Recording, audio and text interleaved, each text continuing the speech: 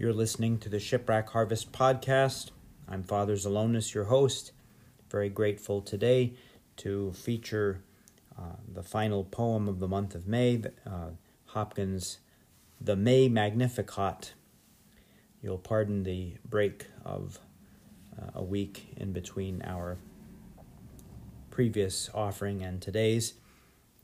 Many things going on in this Mother Month. My own mother has been gravely ill, and I'm also I just recently received word of my transfer that will be taking place in just a little under a month now. So we're sizing up everything and trying to mobilize it for movement. So with all that, there's a lot going on, but this podcast has been a good refuge for me, so I'm glad to continue with it. The May Magnificat. May is Mary's month, and I muse at that and wonder why. Her feasts follow reason, dated due to season. Candlemas, Lady Day, but the Lady month, May, why fasten that upon her with a feasting in her honor? Is it only its being brighter than the Mo star must delight her? Is it opportunist, and flowers finds soonest? Ask of her, the mighty mother. Her reply puts this other question. What is spring? Growth in everything, flesh and fleece, fur and feather, grass and green world altogether.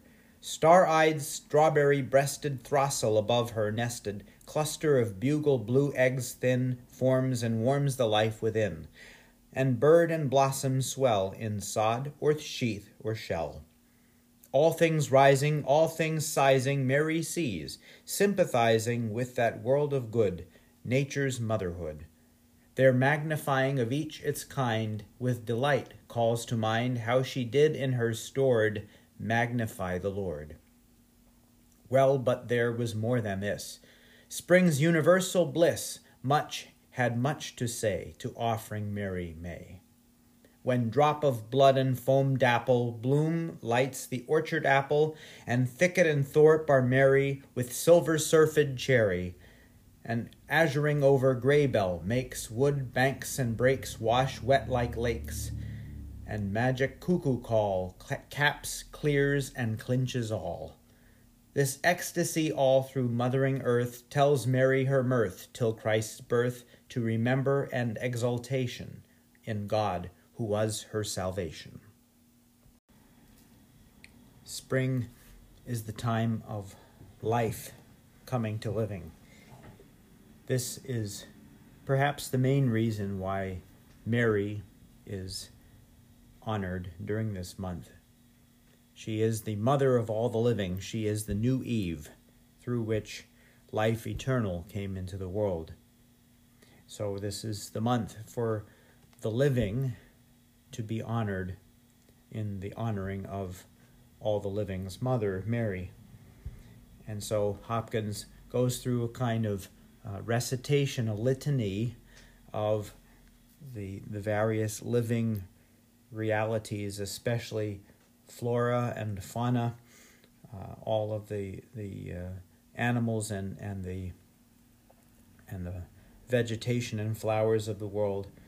And Mary beholds this with a heart of a mother and sees in it, her offspring, all creation, echoing the Salve Regina.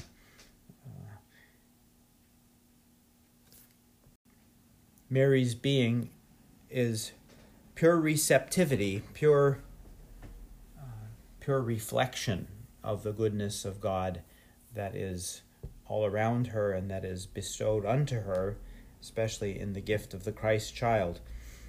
And so, just as all creation reflects, magnifies the glory of God, declares the glory of God in its very existence, and not necessarily in any free action of its own, so Mary, completely in the grace-aided free action of hers, is able to magnify the Lord. In her stored, S-T-O-R-E-D. What is her stored? The Christ child, within her blessed womb. In him, Mary magnified the Lord, just as all things delighted and magnified the Lord in their existence.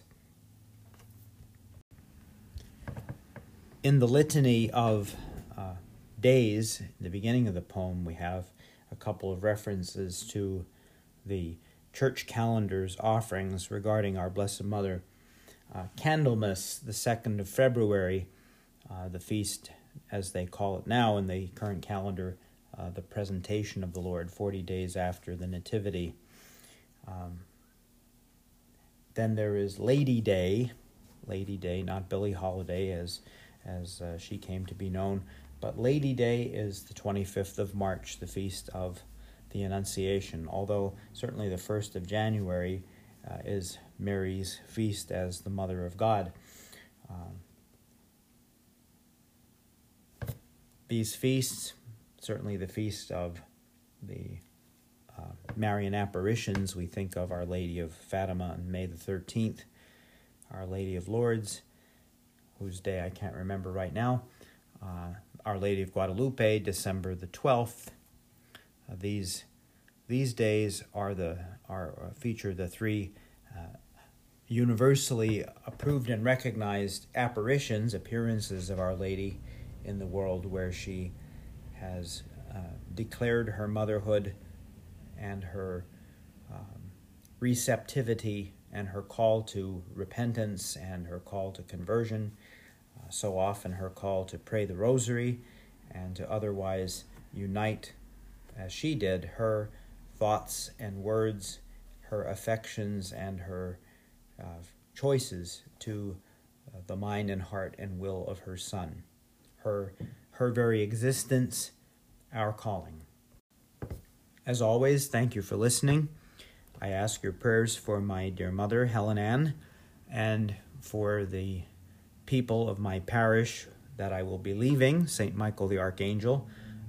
This and the other parish in town, St. Matthew the Evangelist, will be coming under the care of a single priest when these changes take effect on June 18th. Pray for him as well, Father Stokes, and pray for the people of the parish that will be receiving me, Saints Peter and Paul in Lehighton, Carbon County, Pennsylvania. We pray that our Blessed Mother, Mother and Queen of the Apostles, Mother and Queen of the Angels, will watch over us and will guide all of us in the way of salvation. God bless you.